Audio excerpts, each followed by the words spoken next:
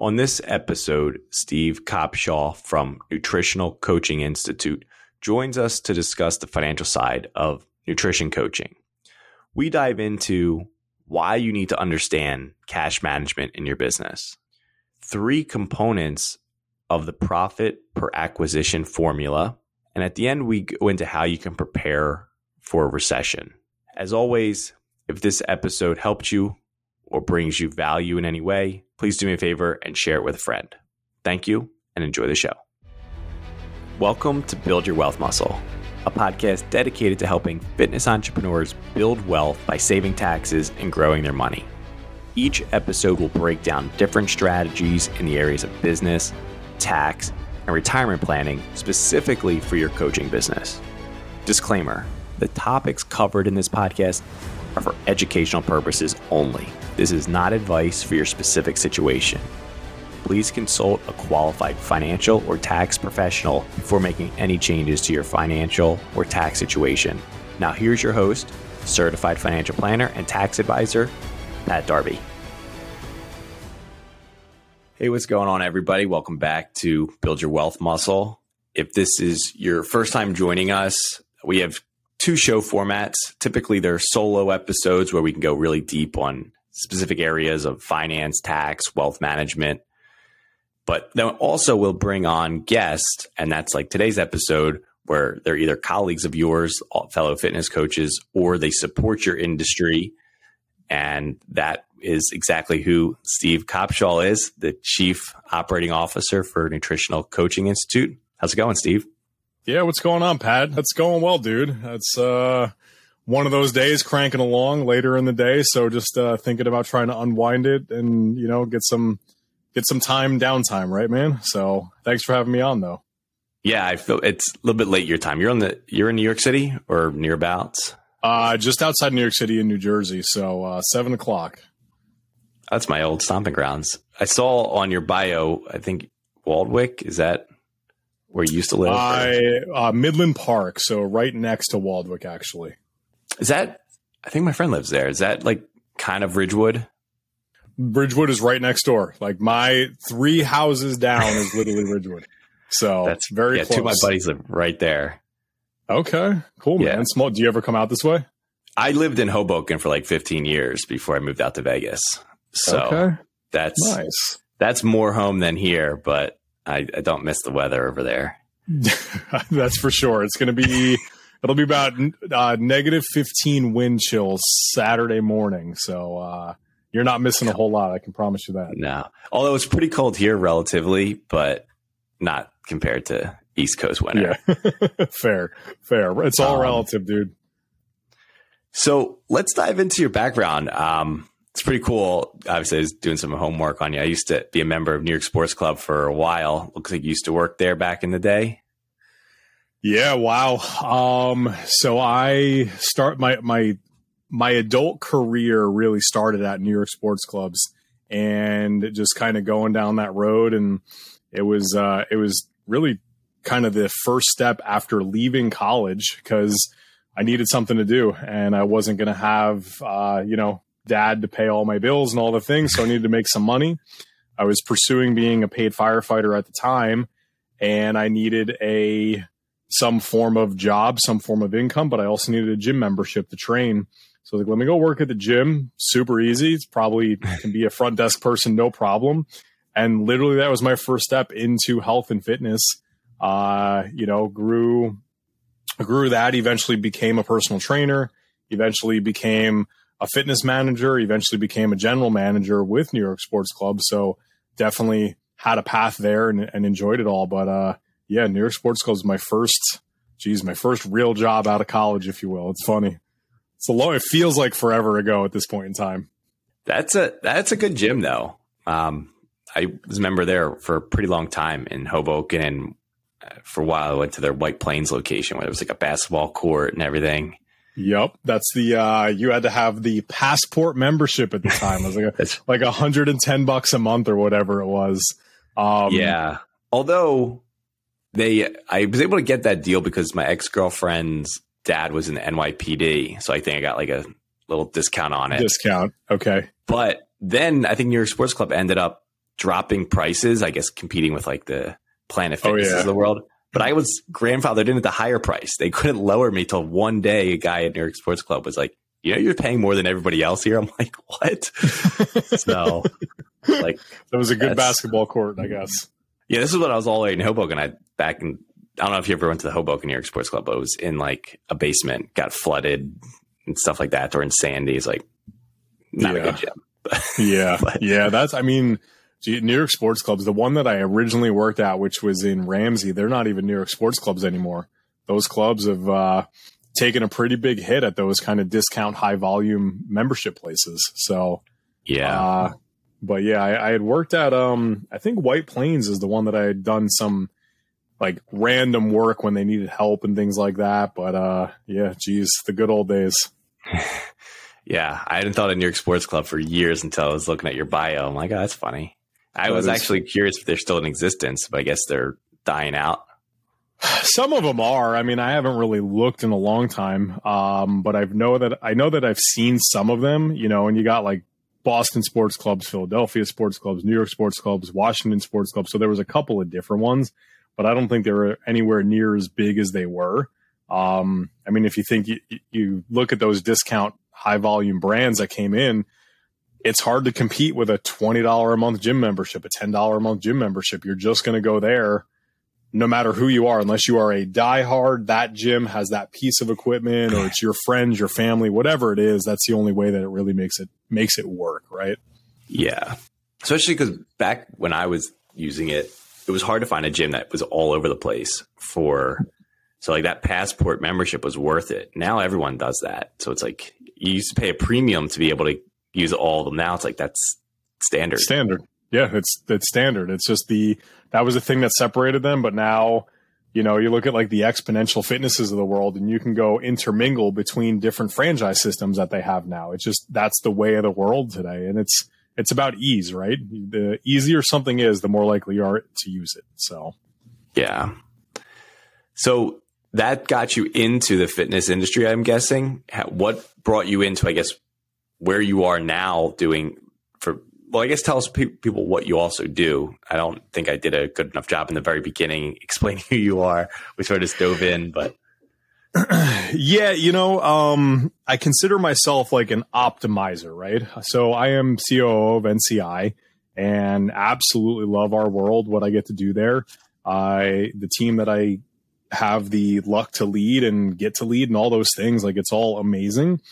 But at the end of the day, like, chief operating officer, like I would consider myself more that chief optimizing officer, where you're giving me something and I'll be able to look at that thing and kind of pinpoint, this is the lever we need to try to pull to create a better result. So that's kind of my jam from that side of things. I'm passionate about leadership, passionate about the financial side of our world. I'm passionate about understanding the mechanics that make a business grow and scale. But that's all been learned through history of owning gyms, owning massage studios, owning a gym, a fitness franchise. So it's been a career of understanding through lessons learned, and growing and scaling my own thing. So it was certainly a journey, but it's taught me a lot. And now I have the fortunate luck to be able to help out other business owners that are looking to go create their own dream. And it's still in health and wellness, which is a topic and subject that I generally like. But I didn't want to keep doing the personal training or the coaching for that client, because eventually it just, it gets a little bit old. You're a special person to really love that for a very long time. But I love being in the business of helping the business owners go help all those clients. So it's still close to my heart, I would say.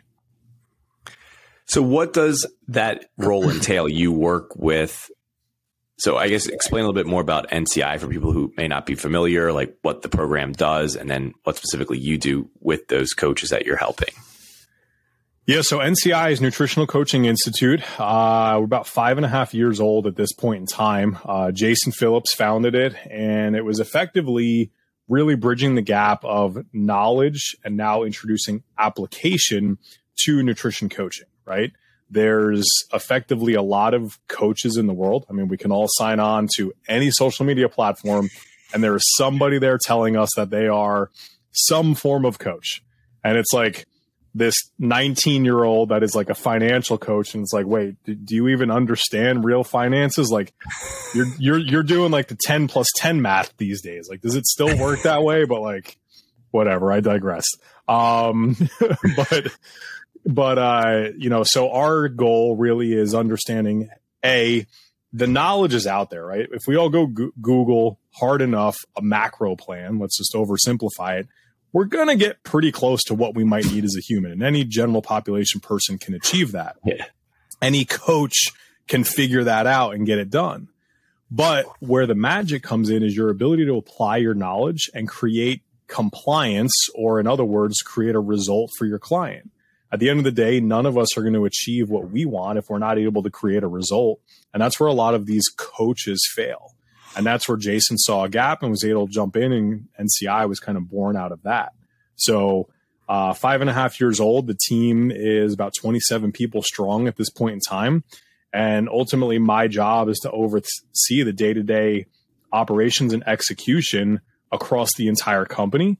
Admittedly, I've come in with more of a, like, marketing is my passion. If you can see behind me, I have a 2 Comma Club award, and that's one of my like prized possessions of getting, going out there and generating revenue on an online sales funnel and things like that. So I love the marketing aspect, but understanding the impact marketing has on sales and customer service and fulfillment and ascension and lifetime values and everything, I think is what makes me strong at marketing, but also able to scale a business versus just shoving a bunch into that business that it can't necessarily handle. So that's ultimately my day-to-day is that.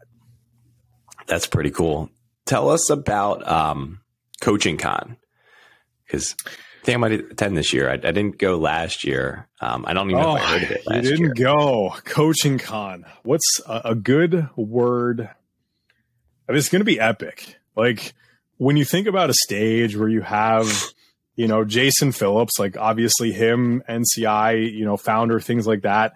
But when you have Alex and Layla Hermosi, when you have Eli Wild, when you have Dana and Rob Bailey and Tom Bilyeu and Lisa Bilyeu and all these people coming to one place, it's an environment that's going to be simply epic. The stories that are there, and like everybody there, everybody knows. And they were all people who grew something. And like something is literally something massive, right? It's not like I made $1 million out of nothing. It's like I made hundreds of millions, if not $1 billion out of nothing. And nobody there is 90 years old. Like, this isn't something that people were able to go out and do, and they old school money, they inherited, whatever it is. Like, they created a thing and just won. So for me, it's one of those opportunities to just go out and like be around people who are absolutely killing the game and wanting to share some of the tips and tricks of the trade that they have, or some of the secrets that created the success for them. And if people go and literally take out 2 or 3 things, don't be that person that's like, I'm going to take the best from everybody and I'm going to leave the worst behind. Like, if you were that good, you would have already figured it out, right? Like, but go and listen to people who have come before you and accomplished something before you. Take 2 or 3 things and just relentlessly attack that for the next 12 months. You will literally have a new life. It is impossible to not have a new life if that's how you can focus with the knowledge that's going to be in that room. When people attend Coaching Con, is that the main event, or they're in NCI and then that program is a supplement to everything? Or do some people just show up and that's their annual coaching? It's going to be a mix of both, right? Our clients are going to be heavily attending it. A majority of the crowd will be people that are within the Nutritional Coaching Institute community, and they're going to go, and it's going to be supplemental to all the things that we already do. But I also believe that coaches out in the space, whether it's obviously nutrition oriented in terms of the true demographic of people that our clients are going to be preaching and teaching to, but at the same point, it's going to be applicable to a lot of different businesses. I mean, you have somebody who created a $1 billion nutrition bar company. You're going to have people who have apparel lines and have done supplements. You're going to have people there who have done nutrition coaching companies. Like, it just, gym, like, it just, there's a lot of stuff there that if you're a coach on any level, it could make sense for you to be there for a few $100s to get the value out of that room. The first day is going to be more than worth that, let alone an entire 4 days worth of information. That's amazing. That's pretty cool. So you got to go. If you're there, Pat, you got to let me know. So I'm going to be there this year. So I think it's, I forget the dates. I think it's April, but yeah. I was excited to ask you about that question because I was like, yeah, who better to ask about that event? Yep. Yeah, no, it's going to be a good time. It's going to be an epic trip. And it's just going to be good. So highly, highly suggest it. Not a better event that you can attend this year if you're in the coaching space. That's awesome. So there's two directions I'm almost torn which way to go. When it comes to scaling and systems, what do you recommend that people consider or should be like the first thing they implement when it comes to scaling? Like, I always am curious what everyone's opinion is. Like, what should someone's first hire be? I think you're the ideal person to ask that question to. Whatever you hate doing the most or whatever you don't have the bandwidth to accomplish any longer. So, and that's kind of a vague answer, but I'll give a little context. And if you're in a business, and I'll use nutrition coaching as the example, and you are growing and all of a sudden you hit 50 clients and things are going well as a solopreneur and you're trying to do all of the things, you have options. You could offload your attention getting tactics, whatever it is that you're doing to go out there and create new conversations and get new people to know who you are. You could offload the act of getting people to hop onto a sales call. So kind of, a customer service, so to speak, or whatever, if you're having that setter position or just somebody who's really like community success manager, if you will, you could offload the actual sales calls. You could offload the actual coaching of the clients, right? So there's options of what to do. A lot of people have preferences of I'd like to do and I don't like to do. Now, I'll say the thing that I can confidently say is probably last on the list is going to be offloading sales. Usually people can't talk about your business better than you can. So I don't think that's the best first thing to do. But outside of that, like, what are you weakest at? What has been the hardest for you to do? And what doesn't bring you joy?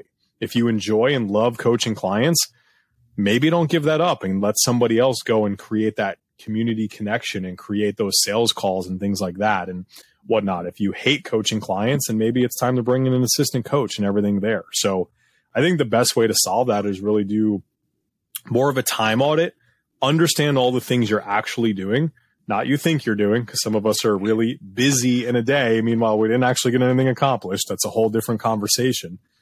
But from that perspective, it's just what do you not enjoy doing, and what do you potentially is the biggest time suck that's not necessarily producing the yield you want, right? I think the other valuable question for somebody to think about is, what kind of business do you actually want to build? A lot of people go into business and it's like, I want to hit this certain amount of revenue, and revenue can probably start like, I want to do 10K a month. That's $120,000 a year top line. Like, that's not bad for most people. Like, it's probably pretty good. You're in control. You have freedom, all the stuff. There's complexities there and the taxes and all that fun stuff down the road, but like, that's not where we're at. But at the same point, do you want to grow $1 million a year business and oversee a team of 10 people and be a leader and everything as well? It's important to understand what you want so you know what you should be doing, because it's always very easy to go, I want more. So what does more mean, and why do you want more, and how do we scale to the real vision of where you're trying to go? So not a very direct answer, but hopefully that kind of gives you some questions to ask to start to think about what the right thing is. No, I think that's super valuable to figure out who the end in mind. And like, from a financial perspective, I always ask new clients that, like, where do you want this company to be in 20 so years? Just because exactly that, like, if you know you want to be a solopreneur your whole life and have a super high profit business, cool. But like from a financial perspective, you better be taking that profit out of the business and doing something with it. Because if you're just a high profit business and you have no intention of selling, and obviously even if the people who are intending to sell, statistics are not in their favor, that it's going to go well at the end. But it's really important from a financial perspective to figure out like what you should be doing with your profits, either building a team or buying personal assets. And exactly. So I think that's so cool. What percentage of the people that come in to NCI are they typically past the 10K mark and they're looking to get to 7 figures with you guys, or are they potentially just starting at ground zero and say, help me get to 6 figures?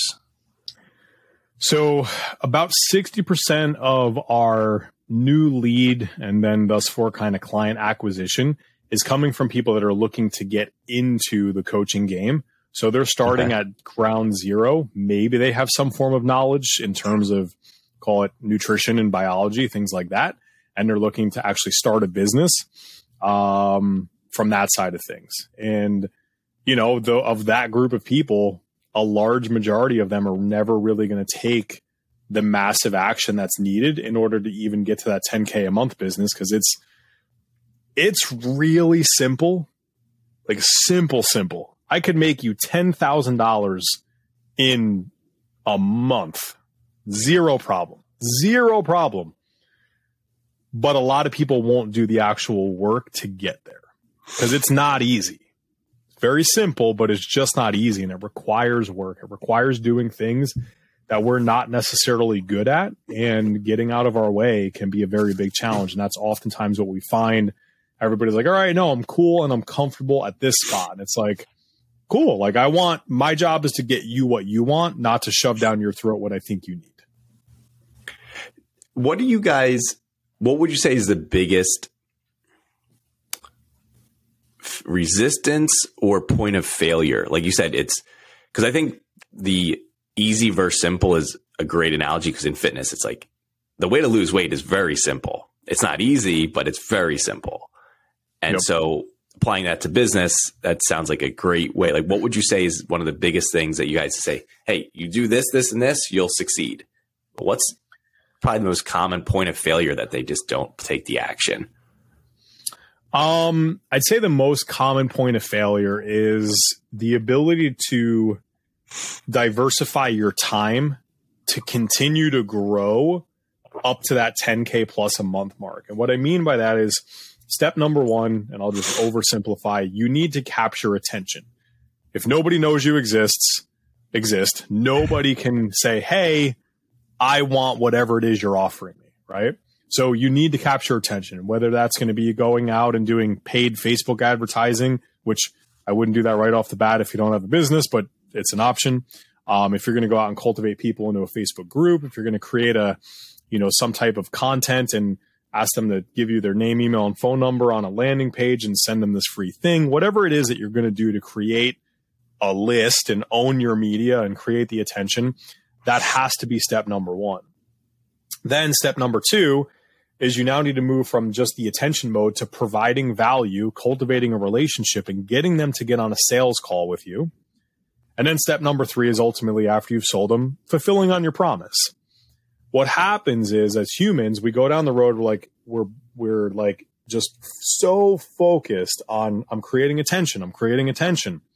Now all of a sudden I have some sales calls.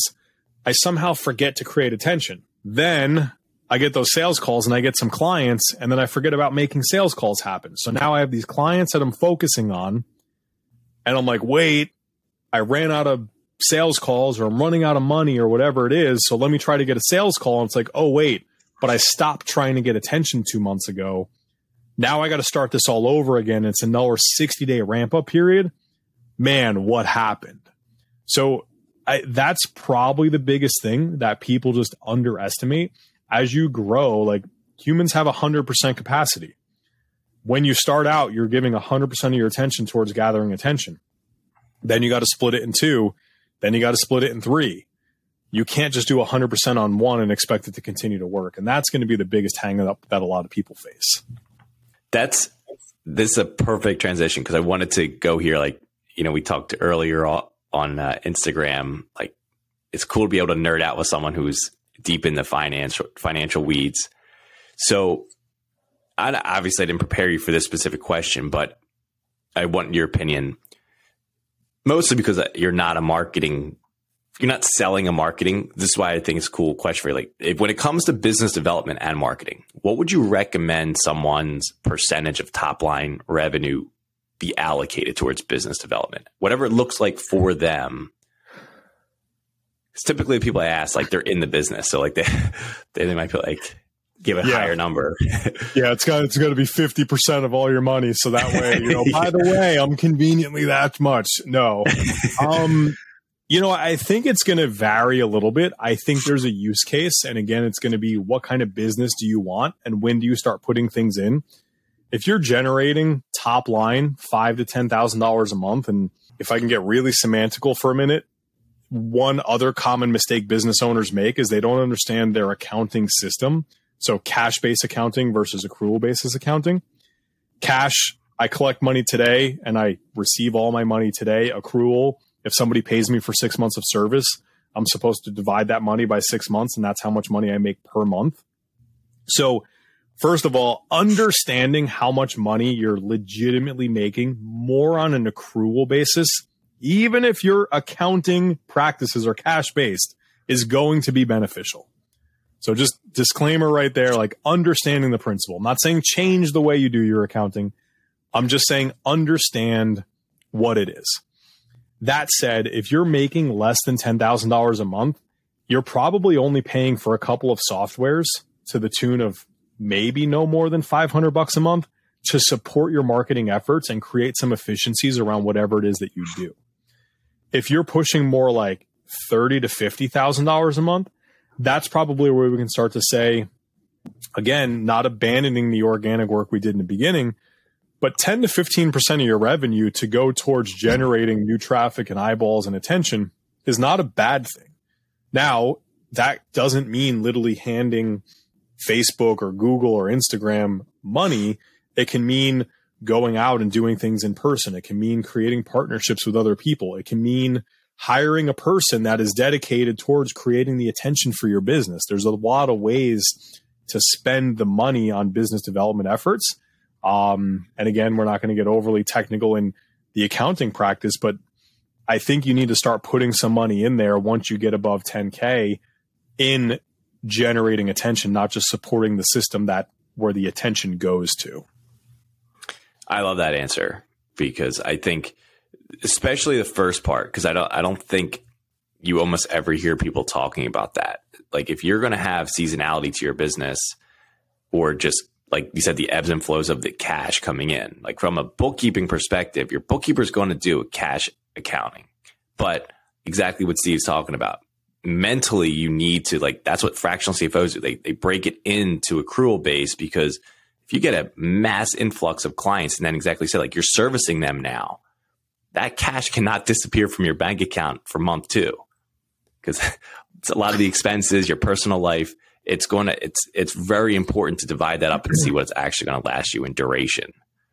So yeah, I think that's super valuable that you brought that up.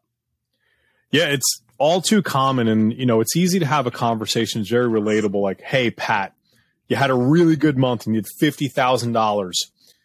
The conversation of don't be dumb and go buy a Lamborghini, that logically makes a lot of sense.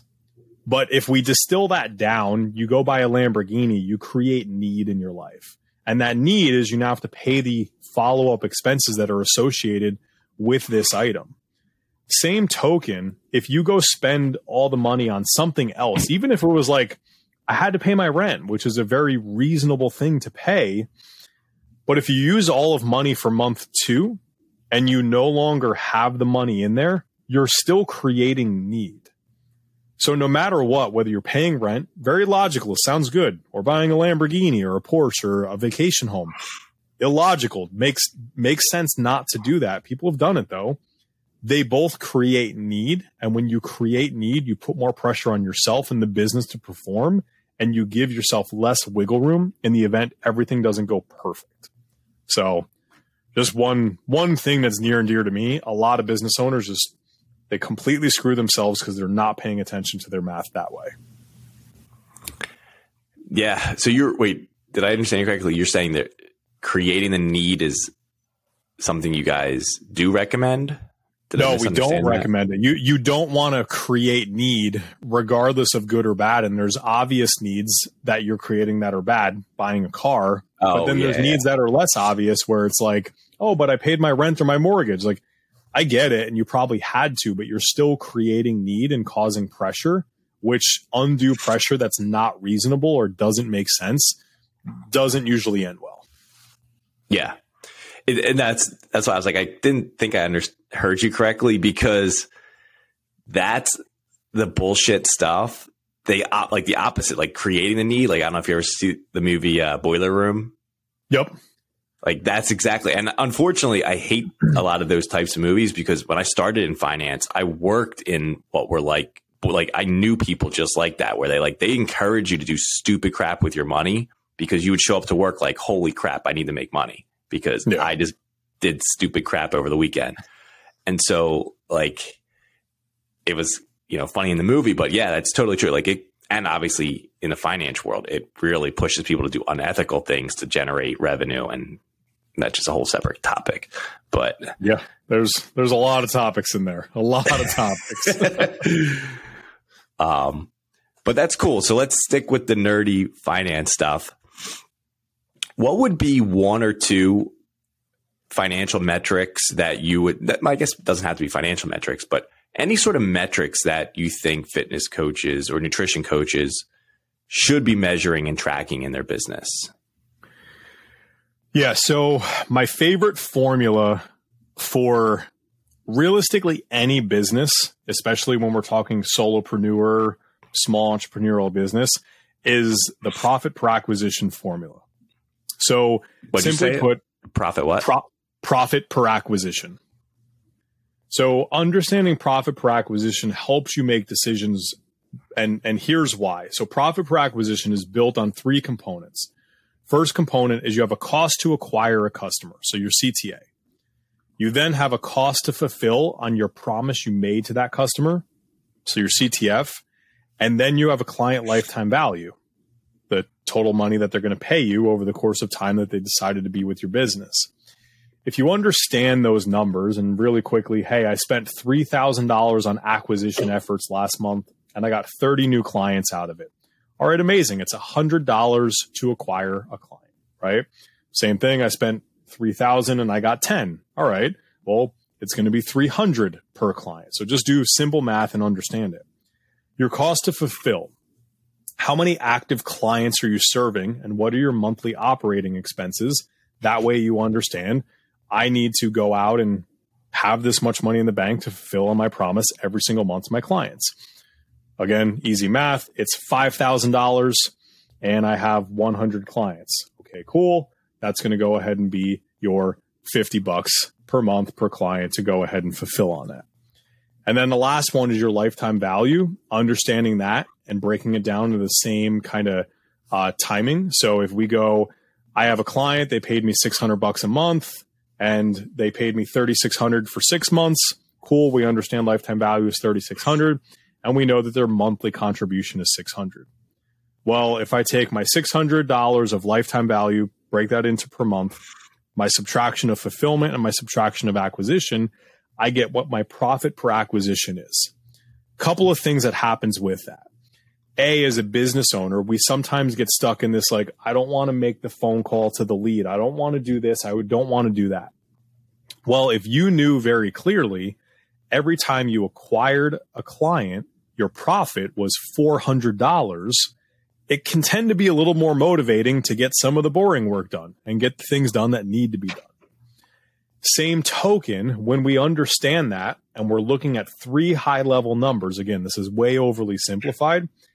For a human, it's very easy to make a decision on which number is the worst number. We can all agree when you have three numbers, there's always one that's the worst. They might all be really good. One might be 100%, then the other's 98%, and then the other's 85%. Those would be good grades in high school for me. But the 85% is still the worst of the three. So we can enable ourselves as human to ask that next level question. And let's say, oh, my cost to fulfill on clients seems really high. Why is it so high? We'll dig into that a little bit more. Instead of just this generalized number that we're doing very simple math for, what actually goes into the day-to-day operation of my business, and let me understand the details so I can try to parse out, is something too expensive? Am I spending too much money on something I shouldn't be? Do I have subscriptions running that I thought I canceled? Is whatever it is, solve that problem, and it enables you to block out this, sales conversion number, my cost per lead, my cost, all these things. But it's also like, oh, is my retention this or attrition that, or how much they're paying me monthly this? Like, those don't matter if we know the fulfillment thing is the problem. Same token, if your acquisition expense is too high or something's off, block out the other two and dive down that rabbit hole to understand.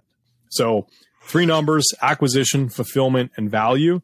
Make sure we're looking at it in the same time frame per month across the board. And that's honestly like the best and most simple way, in my opinion, to look at your numbers as a coach and figure out what you need to solve or what you can enhance. Those are awesome. Does NCI help them with, if they're in their full program? Do you guys help them track all that? And Yep. Yeah. So we'll actually go in, depending upon what level of program that you're in, we'll go from some basic kind of tracking sheets and things like that and conversation around it, all the way to literally spending some time one-on-one with you, ripping apart some of your information and giving some thoughts and opinions and advice around it, right? We're not CPAs. We're not financial advisors. Like, we're not wealth strategists. That's not who we are. But we are going to give you some thoughts and opinions around what to do based upon the information we're seeing. And if you're experiencing a problem or an opportunity that is going to be based upon somebody else's expertise, we'll definitely tell you, like, hey, this is the right type of person you should go speak to as well. That's awesome. That is really valuable. I'm not sure how many other coaching programs help with that, but that's awesome, because I feel like you hear people talk about like the business coaching, and they help you with your finances, but typically it's not what I would consider helping with finances, like you're just describing, so I think that's really cool that NCI does that. Yeah. I mean, it's a fundamental part of owning a business. And a lot of people get into this business specifically because they want to help somebody, right? Like, I want to help a person. You don't get in to become a QuickBooks professional. This is not what you want to do. And that tends to be a daunting thing. And we tend to run into this thing of like, oh, I sold a $5,000 paid in full. And then I went and I spent this money. And then on month 2, like, I had to sell another $5,000 pay in full. And it was like, they lost the get to and moved to have to. And then all of a sudden it's like, if I just bury my head in the sand, it'll all be okay. I don't need to look at the numbers. And it's like, no, we got to look at that. Otherwise we can't make decisions. I love it. Now let's zoom out a little bit, like, talk more macro. I don't remember the specific stats, but 0809, the recession didn't hit the fitness industry as much as people thought it would. Like, if I look at the stats, I believe it said that most of the gym memberships didn't decline the way people were worried they would have. I don't remember the details of that report I read.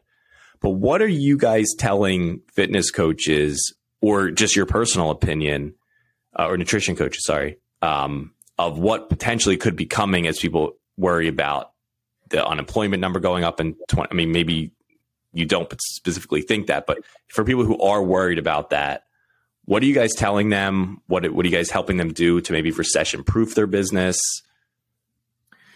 Yeah, so I opened my first business in 2009, which was a personal training studio where I was selling personal training for $94 for a 45-minute session.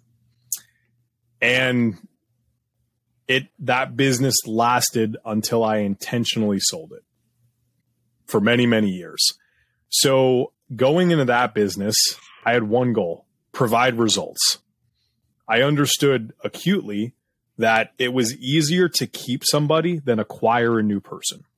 Sure. And naturally speaking, people are always going to care about themselves, right? Now, I'm not going to say there's not certain parts of the country or certain, people that are going to value health and wellness to a different extent. So there's going to be different impacts that we have to worry about. Maybe people are going to go spend a ton of money on supplements and all the things. But at the end of the day, in the core of it, humans still care about living and feeling good, right? It's ingrained in our DNA. So the hard reality is understanding human behavior during this time becomes key.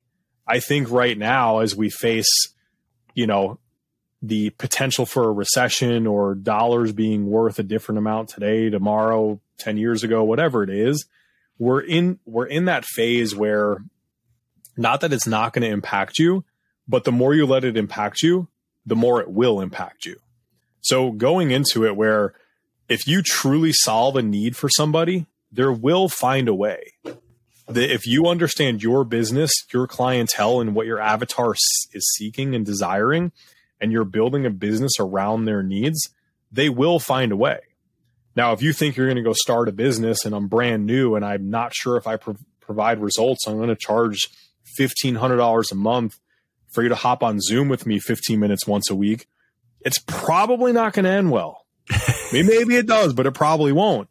But at the same point in time, people are willing to go out and spend some money to have that person that's going to help guide them. So for me, it really comes down to provide a result. Why are you the person that people should choose to help solve their problem? What in the past 30, 60, 90 days have you done to become the very logical solution to somebody's problem? And that is going to mean more than any potential change in value in the dollar, in somebody's home, in their, portfolio of stocks or whatever it is that they're investing in. So provide value. Whatever it is you say you're going to do, you better darn well get that done, plus, whatever plus looks like. I think that's fantastic advice. Basically, don't fear the recession, is just keep providing value. Let me ask you, do you guys at NCI help people add recurring revenue to their business model? We do. So, it's a fine mix of both, right? What's an ideal world? Currently, the highest recommended model, and if you're listening to this is something that we only teach in some of our higher level business things. So please take out a pen and paper because I'm giving away some secrets right now. But it's this whole thing of PIFs versus monthly recurring. And it's this long debate of which one is better and which battle do you want to fight and which one is this and which one is that and cash versus accrual basis account, blah, blah, blah, right? Remove all the things. What if there was a world where you did both for every single client? I'm going to have you pay in full and I'm going to have you pay a recurring fee. It's why would you do that? How does that matter? This seems really expensive. But in a normal world, let's say you're going to charge something to the extent, and I'll just use easy math here, $500 a month for coaching. And if you go ahead and pay for the year in full, instead of $6,000, I'll give it to you for $5,000, right? And that's what coaching is going to look like with me, Steve, the nutrition coach. Not a nutrition coach. I'm the last person you want to do your nutrition coaching. Just disclaiming that, okay? But that all said, if we flip it on its head and we say, hey, listen, we're going to charge you a $1,000 enrollment fee, something upfront, something that we're going to accept and receive on month one. And starting on month two, instead of $500 a month, we're actually going to charge you something along the lines of $350 a month, or some version thereof to make the math work. Now, and the only caveat that I have in there is, hey, just give me 60 days notice of cancellation. Outside of that, no long-term contracts. I'm not keeping you stuck here or anything there. We're going to leverage the idea of amortization and kind of the accrual-based accounting where we're truly accepting $1,000 on month one and you're truly earning it on month one. So you're getting the money in. But if that person stays with you for 10 months, you can take that initial payment and divide it over 10 months, thereby increasing the value that's coming in each month. You as the business owner, like imagine if you had 5 people. I'm only going to take 5 people, Pat. Only 5 people this month that come into coaching. And guess what? I'm already full, but I have this wait list for next month. I've clearly done a good job of capturing your attention. I've clearly done a good job of showing why you need me or I have your solution. You're probably going to sit on that wait list and you're going to wait. But let's do the math. 5 people. I collected $5,000 on the 5 $1,000 down payments or enrollment fees. Plus, I'm 5 months into this, and I've had a couple of people drop off. But let's say I have 20 people who are paying me my $350 a month. Well, darn, I mean, that's $7,000 in recurring, $5,000 in one-time payments. I had a $12,000 month. That is a pretty stable revenue number that I'm shielding myself away from some of this fluctuations that coaches can tend to have. And, oh, by the way, I remove my need to have 10 people join this month, which creates massive operational load from onboarding and fulfillment and all the things. And I also create high demand where I have a wait list. Here's all the things. I only let 5 per month. And it's human nature. If you can't have it, you really want it. So that is kind of the way that we go around. So I don't want to say we recommend building recurring, but we kind of recommend both, if that makes sense. I love that. I think that I hope everyone did take out a pen and paper and write that down, because from a recessionary standpoint, having the recurring revenue is one of the best things you can do for your business to try to weather the storm. Not even just the fact that if that is the situation and we do turn into a rough economy, it's way easier to predict your revenue when you have those. Like obviously, like Steve just said, you risk losing some people, but you have a pretty good idea of what the forecast is for the next 3 to 6 months inside of your cash. Yeah, and if you understand your business metrics deep enough, and let's talk about that client lifetime value number on the profit per acquisition formula, if you go dive deep enough in there, you should eventually understand what your retention or your churn or your attrition, however you look at it, is. And over a long enough period of time, 10% is an easy number. If you lose 10% of your clients every month, you know that the likelihood of you losing 10% of your clients next month is pretty good, plus or minus. If you have 15, you're going to lose 1.5. So you'll lose 1 or 2 most likely. And it allows you, as you said, to kind of predict and forecast what is likely to happen. I think that's phenomenal advice, especially for anyone listening that's maybe stressing out what's going to happen in the economy over the next 3 to 12 months. Well, Steve, this has been awesome. I don't want to hold you. It's kind of late your time, but can you tell listeners where's the best place for them to learn more about you and your company? Yeah. So Instagram, all the social media, Facebook, things like that. Nutritional Coaching Institute is where you're going to find our company, our team, things like that. If you're looking for me on Instagram, it's at NCI_Steve.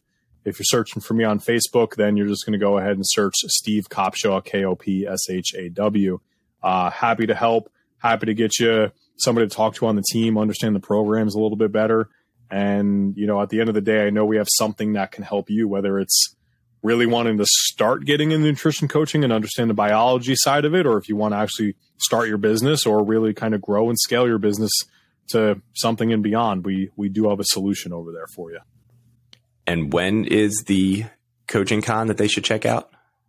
Coaching Con is going to be April. It is the 12th, 13th, 14th, and 15th. So Wednesday evening, the 12th, in Phoenix, Arizona, is going to be kind of the first night. We're going to have the crew from Mind Pump there. They're going to be, so if you're staying at the host hotel, you get that for free that night, kind of a big Q&A, hang out with the team, hang out with me, hang out with Mind Pump. You'll probably want to hang out with Mind Pump, not me, but hey, I'll be there. And then just being honest, Thursday, Friday, Saturday, all day is going to be the actual event itself. Pretty much every day, starting off around 8:30 in the morning, going until around 5:30 in the evening. Some kind of evening events each night, and just something to hang out with and come meet the team. and go from there. Awesome. Well, Steve, thank you so much for joining us on Build Your Wealth Muscle. Yeah, thanks for having me, Pat. I appreciate it, man. Absolutely. Oh, and to everyone, the links to everything that Steve just talked about will be in the show notes. Thank you for joining us this week on Build Your Wealth Muscle. The links mentioned in this episode are available in the show notes. For video clips and more information on tax and retirement strategies for fitness entrepreneurs, please follow my Instagram @ThePatDarby. If you found value in this episode, please do us a favor and share with a friend. If you tag me, that'd be appreciated also. Lastly, for help implementing any of the topics discussed, please book a call. The link is also in the show notes. Thank you again for listening and have a great day.